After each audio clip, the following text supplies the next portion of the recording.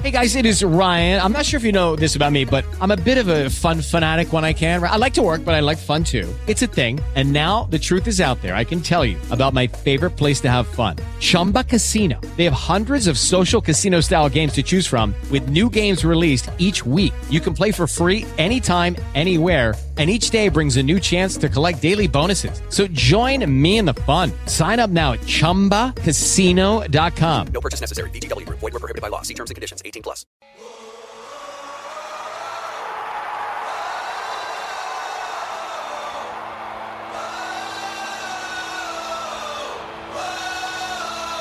Welcome to the Football by Football podcast. Welcome back to the Football by Football podcast. This is Matt Chatham, your host here for NFL in the Game, joined by former NFL linebacker Brady Poppinga, BYU Cougar, and proud resident of the state of California, where it's much nicer than where I am. How are you, Brady? Yeah, I'm doing great. And I was actually in your neck of the woods this last week, Matt. For Thanksgiving, we went up to Plymouth, Massachusetts, to the Rhode Island, New York area, and I was able to get a taste test of how that East Coast kind of late fall, early winter starts to feel. And I'll tell you, when you get close to the Atlantic, it gets a little cold. A little nipply, yes it does. And did you get to go up the Rock? Did you go see Plymouth Rock if you were that close? Yeah, I saw the enormous Plymouth Rock. I mean, I'm being facetious.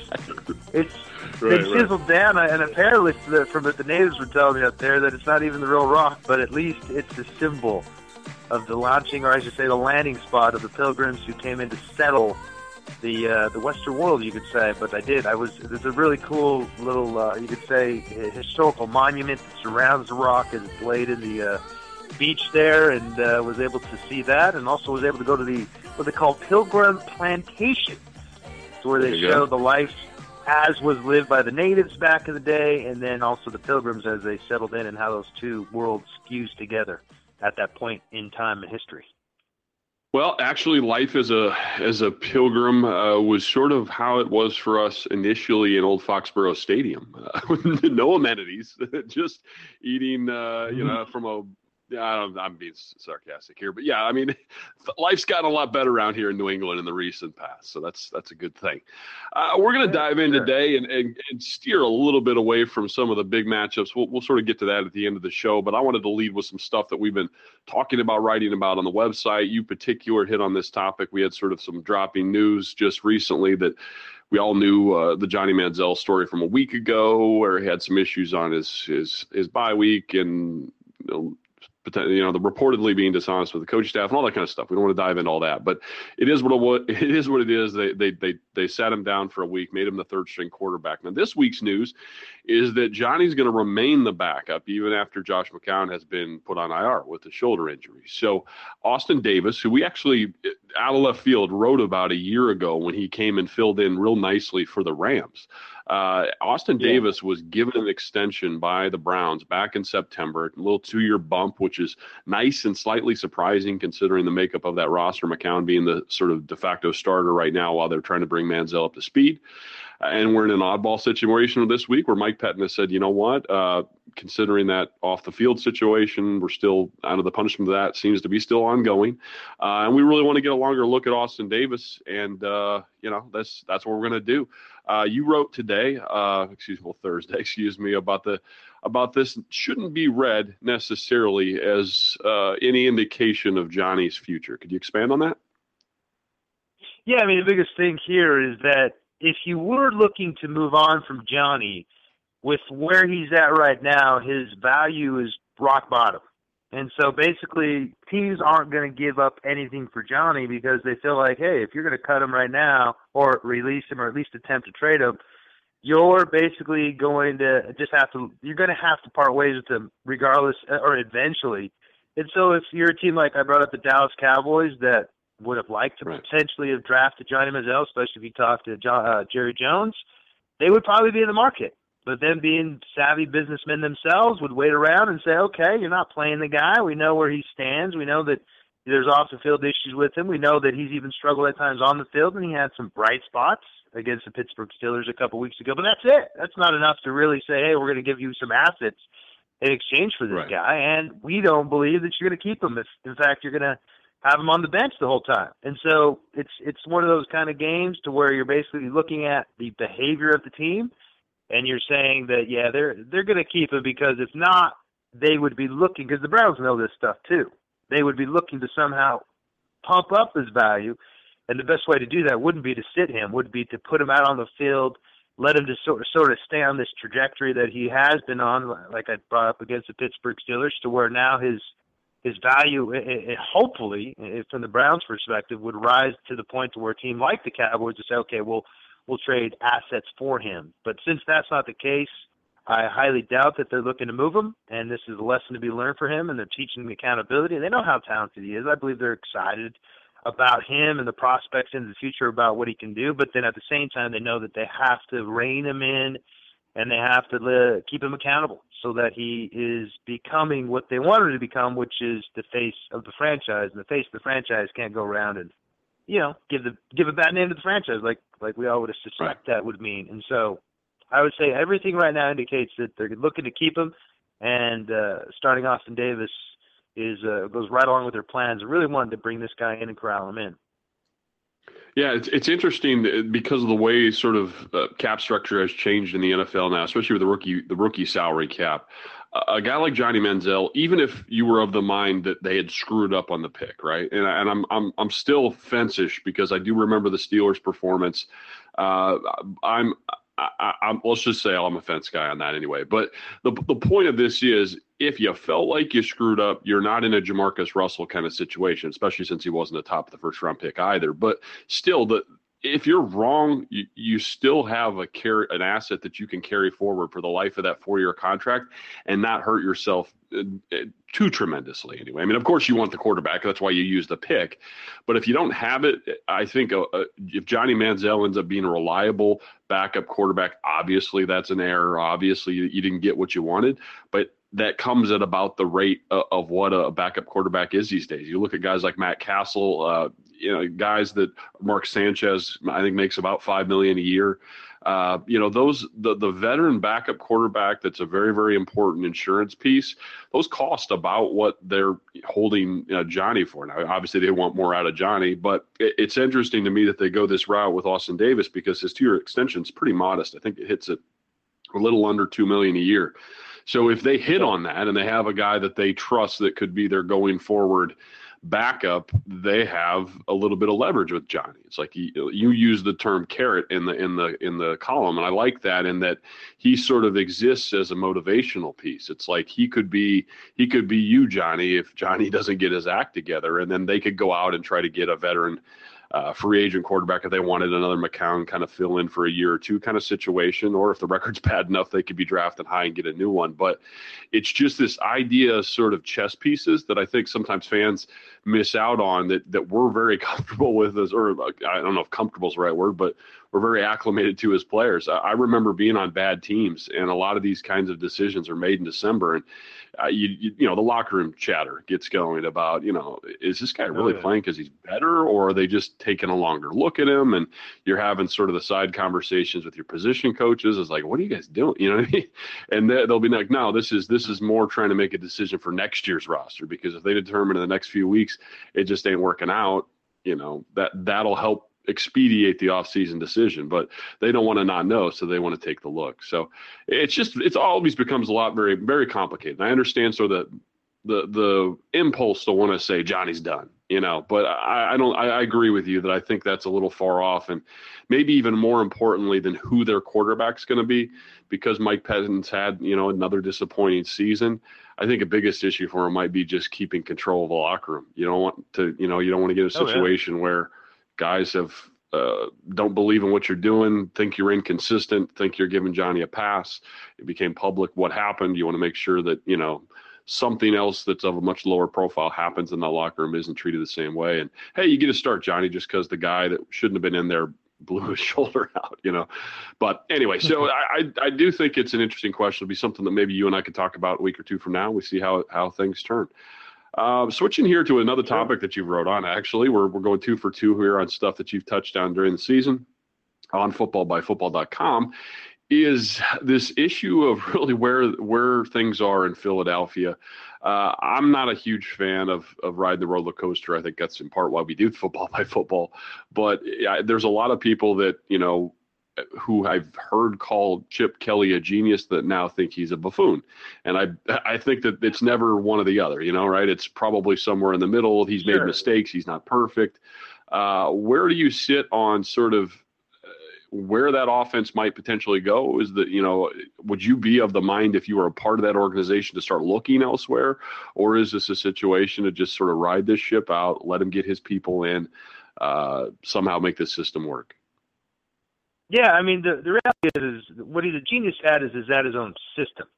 And right now his system isn't working. And the reason why it isn't working is twofold, in my opinion. First, it's that they have a lot of new pieces that they added in the offseason. DeMarco Murray, Ryan Matthews, Sam Bradford, just to name a few. Then they lost Jeremy Maclin to the Kansas City Chiefs. And so you have these new pieces in place, and they're trying to figure out their roles. With DeMarco Murray and Ryan Matthews, essentially they both come from a situation where they're premier backs. Now they have to share the load, but then how do they do that? What if they get hot? There's all these unknowns. Then you have the most crucial position with Sam Bradford that's trying to adjust to this new scheme. Sam has been spotty at best this year, and it's been pretty much his whole career he's been like that, even his rookie year. He did have a record-breaking rookie year, which he threw for the most yards ever by a rookie. Then that was broken, I believe, by Newton, and then Andrew Luck holds that record currently. But still, he's been probably the biggest reason why they haven't had a lot of offensive consistency, and that's how that offense, or I should say that team is built, because what you're seeing now with their defense, because they've had to defend so many snaps, and more than snaps, just so much time, they defended more time than any team or defense in the NFL. They're wearing out. They're starting to shut down. And not physically or not emotionally, but actually not emotionally or psychologically, but physically they are. And that is due to the fact that the offense has been so inconsistent to where now that defense is having to face a lot more stress and more stressful situations. And then the second, you could say, thing behind this is he really needs a mobile quarterback to complement the zone running that they have. And what's really interesting to me is, you add Sam Bradford to the equation. You only lock him up to a one-year deal. But now you got potentially this next offseason guys like RG3 and Colin Kaepernick available as long as the 49ers, which I wouldn't foresee them doing, is moving on from Colin Kaepernick's current deal, which they can. And now you've got yourself guys that have that experience, that have that ability to really take that offense to the level that he always intended it to be played at. And then on top of that too, you got to recognize that there's going to be ebbs and flows and peaks and valleys. And right now they're in a valley. I mean, the guy has started off 2 seasons winning 20 games in his first 2 years. I mean, how many new coaches pull that off? In his first year, he goes to the playoffs. And so, he is still really good at what he does. The system still works. The bottom line, it comes down to getting the players that he currently has that are new, comfortable in the system, molding together, and then finding that real mobile quarterback. Because to me, Sam Bradford's not the answer there. I think that's been established. I think at best he's a good backup, a guy that could come in and just spell your starter for a little bit. But they really need a mobile quarterback. And to me, you add a mobile quarterback, like especially Colin Kaepernick, he would be my priority if I'm the Eagles. That offense, in my opinion, becomes scary. It becomes one of those deals to where you're picking your poison. And as we saw in 2012, I believe it was, when Kaepernick took over the starting job for the San Francisco 49ers. That's how that defense or offense was. It was difficult to defend, almost led them to a Super Bowl victory. Yeah, I wonder about that offense in that. Let me nitpick here a little bit. Some of the stuff that I've, actually in full disclosure here, the Patriots are playing the Eagles this week, so that's who I've been studying. I watched the Thanksgiving game like a lot of people, and I think a bigger issue, a side issue beyond just the scheme stuff is they look like, I hate calling teams quitters or guys quitters. I don't know if quit's the right word, but the effort looked poor in a lot of situations. It just looked like they got down on this weird Thursday game and they just kind of packed it in. And it was tough to watch. I mean, the second half of that Detroit game was just, good Lord, what are we watching here? And that to me is frustrating. So I would hold that sort of as an aside. But again, I don't think you make big, giant organizational decisions off of one game. I think it'd be silly. But the one thing that you highlighted in the offseason, actually, this is a separate column, but leading into the season, talking about how DeMarco Murray would be a great fit up there. The one thing and you talked about sort of almost as like a dive runner, like a guy that hits it quick, gets downhill, and can make his lateral cuts, but on the other side of the line of scrimmage. I've been really frustrated watching the Eagles and too many plays where I swear to God, the guy's running sideways. Like you got to stretch it 8 yards until he finally gets to make his first downhill cut. And that's the kind of play that I watched the same highlights from Oregon that everyone else did in a lot of those old games. And that play would gash people because he would stretch. And then when the gap opens, guy makes one cut, runs through the secondary, and goes for 60 yards, and no one touches him. And that was part of the sort of genius thing. I don't think his stretch lateral running stuff is the best thing in his genius arsenal. I think there's a ton of cool formational stuff, pulling centers, movement with the 2 tight ends, the read option element of it. But his sideways running game, I've seen enough of it to think that doesn't work here. You need to get DeMarco Murray going downhill in a hurry. And he's very effective in that. But the thing I'm glad you touched on, I love that you made the point, is just fit. I thought there is an ego element to Chip. And again, he's a UNH sort of legend up here at the University of New Hampshire. That's where he was before he went out to Oregon. And the one thing that I think has gotten him in a little bit of trouble is thinking that anyone could pull his system and that he could run his system with anyone. You mentioned the Sam Bradford thing. It just doesn't look right. Sam looks like a guy that needs to be under center with a fullback, So it's sort of that. I hate people call him arrogant. I just think he's confident. I don't like the arrogance of it, the arrogance angle, but this particular decision feels like a little overconfidence in that I can make any guy work in this. I don't think any guy works in this because as a defender, there's not much threat back there that he's going to pull it and do anything with it. So it really cuts out half of the things you're trying to do.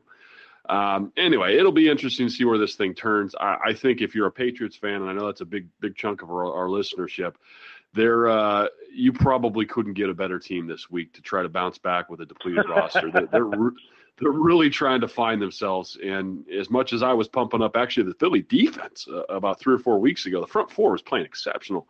Connor Barwin was all over the place. They looked really, really good to me, and I thought they were onto something, but they've kind of gone in the tank. So see where that thing turns. So as I'm kind of looking ahead here to the next weekend, let's talk about another sort of dual threat kind of guy, the Carolina Panthers. Now, it's something that we've written about a lot on the site. They now have this probably what is the biggest upset of the season, the mantle of the last undefeated team left in professional football. What have you seen from that team that you like, and is it sort of December? Is it the kind of team that can weather what comes now in December? I do believe so. I mean, they're a team, and the schedule lines up for them. And they faced the Falcons twice, the Giants, and the Buccaneers. Those are all winnable games for them, to where they could really run the table, go 16-0, and be looking at the playoffs as the number 1 seed without a blemish on their schedule. I mean, that's legitimately the case with them. But they're so balanced. And the thing that surprised me, and we wrote about this earlier on in the season, when Kelvin Benjamin went down, I thought, okay, now teams are going to load the box. They don't have the wide receiving weapons, or at least the weapons on the edge, to really make teams respect any of their vertical passing game.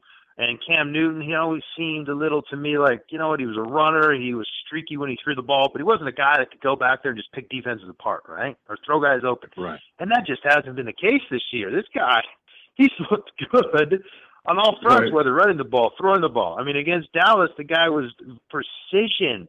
I mean, it was very impressive to watch him just throw. And he didn't hardly even run the read option very much, or maybe a couple plays here and there, but it was just him in the pocket. And the Dallas Cowboys defense, he was pretty good. They're not, a bunch of slappies that you just find on the sidewalk. I mean, that's a good defense. And so they can throw the ball. They can run it, obviously, with Cam and Jonathan Stewart. I mean, Jonathan Stewart is such a bowling ball. I mean, he's so, he's powerful, but he hides behind those big offensive line. He's able to find holes, and he's able to hit them, and he's tough to bring down, wears defenses out. And then they found something. I think Jericho Cotchery is a guy that seems like in every third down and long situation, defenses just tend to forget about him. He's like one of those kind of possum players that just sort of, melds into the background and all of a sudden appears in open space, and Cam finds it for a huge gator. I mean, so they got it rolling on offense, and then defense, holy smokes. They are just as complete as they are on offense in terms of running and throwing the ball. They're just as complete on the defense in terms of stopping the run and then playing in space as a secondary unit. Josh Norman, he's the best cornerback right now in the NFL than Luke Kuechly. The guy put on a clinic of how to play to pass against the Dallas Cowboys. I don't know if you saw that clear out where they ran the tight end up the seam and then they ran the dig route the Cowboys anticipated the Tampa 2 defense where the Mike linebacker, in this case Luke Kuechly, he's got to run the middle. They were hoping that vertical route up the seam would have cleared him out, and he read that dig route so much so that he was waiting for the ball for Tony Romo to get to him, and he was literally. I mean, it was that impressive. I was like, man, I mean, how do you? Because I mean, if he doesn't jump that route, and Tony waits maybe a tenth of a second, right, and he sees, oh, Luke Kuechly just jumped that dig route. Oh, I'm going to the deep guy. I'm going to the guy splitting the safeties. But he timed it up so well and instinctively played it so well, and then he followed that up with another interception. So the point is, what I see with the Carolina Panthers is right now the most complete team in the NFL. They play the well-run and pass the ball, both sides of the ball, extremely well, and they look really tough to beat. Yeah, the thing I like about Kuechly, and he's obviously a hot topic up here in the Northeast where I'm doing this, where I'm recording from. He's a BC kid, and I love to watch him. I'm from Iowa. I went to school in South Dakota. A bunch of guys that have no real connection here. A lot of my friends are Bears fans, Vikings fans, so they talk about Singletary and Urlacher, and those are the kind of guys from that era that they really watch and they really enjoy. It's been fun for me to get my old linebacker buddies from college watching weekly games about Carolina, and this has always been kind of a topic throughout the years I was in the NFL, and even since I've left. Like, well, who's the best one, Chatham? Who do you really think's the best linebacker out there? And I was always, I always had a ton of respect for guys like Zach Thomas, obviously Ray Lewis, Urlacher during the time I was playing. London Fletcher is a different kind of player, but a very effective guy. Obviously, my teammate Teddy Bruschi was right in that conversation as well. Just a lot of those guys that had the instincts, could thump, but could also really separate from blocks and really play all over the field. Kuechly's so fun to watch because his anticipation's pretty good. So he's a pretty good first step guy, but he's not a huge dude. This guy is a 240 guy. He's not like, this isn't Levon Kirkland, or this isn't even like Brandon Spikes, where a guy that, just thumps and blows up blockers. He has to separate and still get through traffic. His balance is freaky. It's just his ability to not get sort of latched on by these giant guards and centers, still make it through the wash, be a great flow player, be a great coverage guy, as you mentioned, where his instincts have been pretty solid back there as well. He's really the complete package. I have a hard time putting many linebackers out in front of him. The only issue I guess he's had is he missed a couple games this year, and that's not usually his thing, but man, he's fun to watch. Let's move here down sort of the schedule, what we got coming up. And I think one of the things that has been one of the more undersold stories of the season, because I think we do this in the NFL. I don't know if it hits you guys as much out there on the West Coast, but the way I think it consume media out here is most of the storylines get sort of cemented in the first couple months. And if you're bad in September, October, you're bad in most people's mind, and they've forgotten about you as we head into December. Right now, the Houston Texans are a team that, in my head, I had probably done that exercise I just mentioned. I wrote them off. I stopped paying attention to them. I watched them on primetime a couple times. They look bad. So I'm kind of done with you, just because there's 32 teams out there. There's a lot of stuff to keep track of, and you see them just put a couple stinkers out, fall behind in the standings, and there's other things to concentrate on. They've been really good the last several weeks and starting to beat, not dogs, they're beating good teams, or at least, stopping good offenses. What do you like about that Houston Texans defense? And really, are they a legitimate sort of contender here? I'm just talking back into the playoffs, get in kind of thing. But they remember they're in that really weak division with the Colts, who are kind of just teetering themselves at the top. Yeah, they're a team that, come on, they lost to the Dolphins. And it wasn't even close. The game was over in the first half. It was I think it was 40, if I'm not mistaken, 40-something to 0 in the first half. And it was a disaster. And then after that, they ripped off four victories in a row. And their defense has done a nice job of keeping teams out of the end zone. They gave up 6 points to the Titans. They gave up only 6 points to the Bengals. If you remember, that Monday night game was a shocker to everybody. Yes, and exactly. The Bengals were all upset because the Texans were celebrating. And I mean, that to me is one of the most explosive and talented offenses, talking about the Bengals. And they held them to a mere 6 points. And then the Jets held to 17, and then again the Saints to 6. I mean, that to me is what defines the defense. You could sit there and go and tell me what the total number of yards the defense gives up and try to rank defenses that way. I could care less. It comes down to what defenses do when you get in position to score, mitigating those big plays. And right now, the Houston Texans are doing that as good as anybody, and that's why they're in the position where they find themselves, and they too find themselves in a pretty favorable situation. They play the Bills, which would be tough up in Buffalo, but then they'll face the Patriots. They'll have that matchup with the Colts, and then they have, I would say, 2 games that they should win against the Titans and the Jaguars. So they got a favorable schedule ahead of them as they come down the stretch of the season right now. But as long as their defense continues to play the way that they are, and then offensively, just don't mess it up as long as your defense is playing this way, they're going to be a team that could be right in the mix of that AFC South division. Yeah, it's amazing. You hit the nail on the head, and it's amazing that that's accurate, to be honest. As you mentioned, the first it's crazy. 3 games of the season.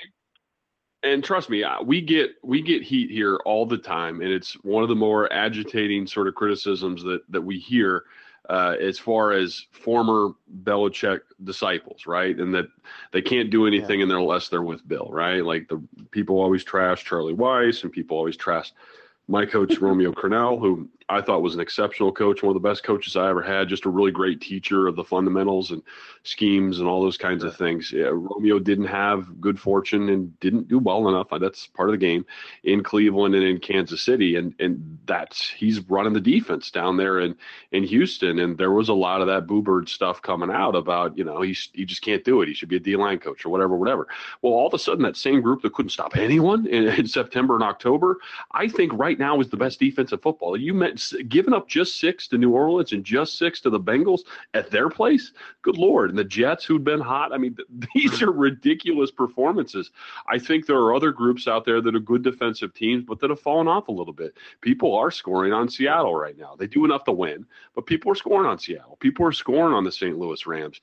Even the Cardinals have sort of found themselves in different styled games. They're still playing winning football, of course, but out of nowhere, maybe one of the toughest defenses in football is the Houston Texans. So it's so crazy how the NFL turns, and you kind of always just have to put the pause button on and wait for these things to play out because things change pretty dramatically. Sort of heading into kind of our last little segment here as we finish up, is there anything that you sort of see as I don't know how to put this, sort of a team in the weeds, a team that might make this December push that right now people aren't talking about, maybe like a New York Giants of years ago that just got hot at the right time, or a team that has been doing okay, but that can become great and sort of overcome that hurdle. Is there a team out there that's going to really make use of this stretch run and be a team to contend with in the playoffs? Well, you hit the nail right on the head, and you brought up the team that I've always been a big fan of. And if I had a ranking system, because my ranking would always be not up to date, who's the best, but who has the best chance of winning the Super Bowl, I would have always had Seattle Seahawks from week 1 till now as number 1. And I look at them right now offensively. I know Jimmy Graham went down with that patellar tendon, but man, they put on a show this last week. They did. Russell Wilson was throwing the ball as precisely, as accurately, and as impressively as I've seen throughout his whole career. And obviously, they lit up the scoreboard.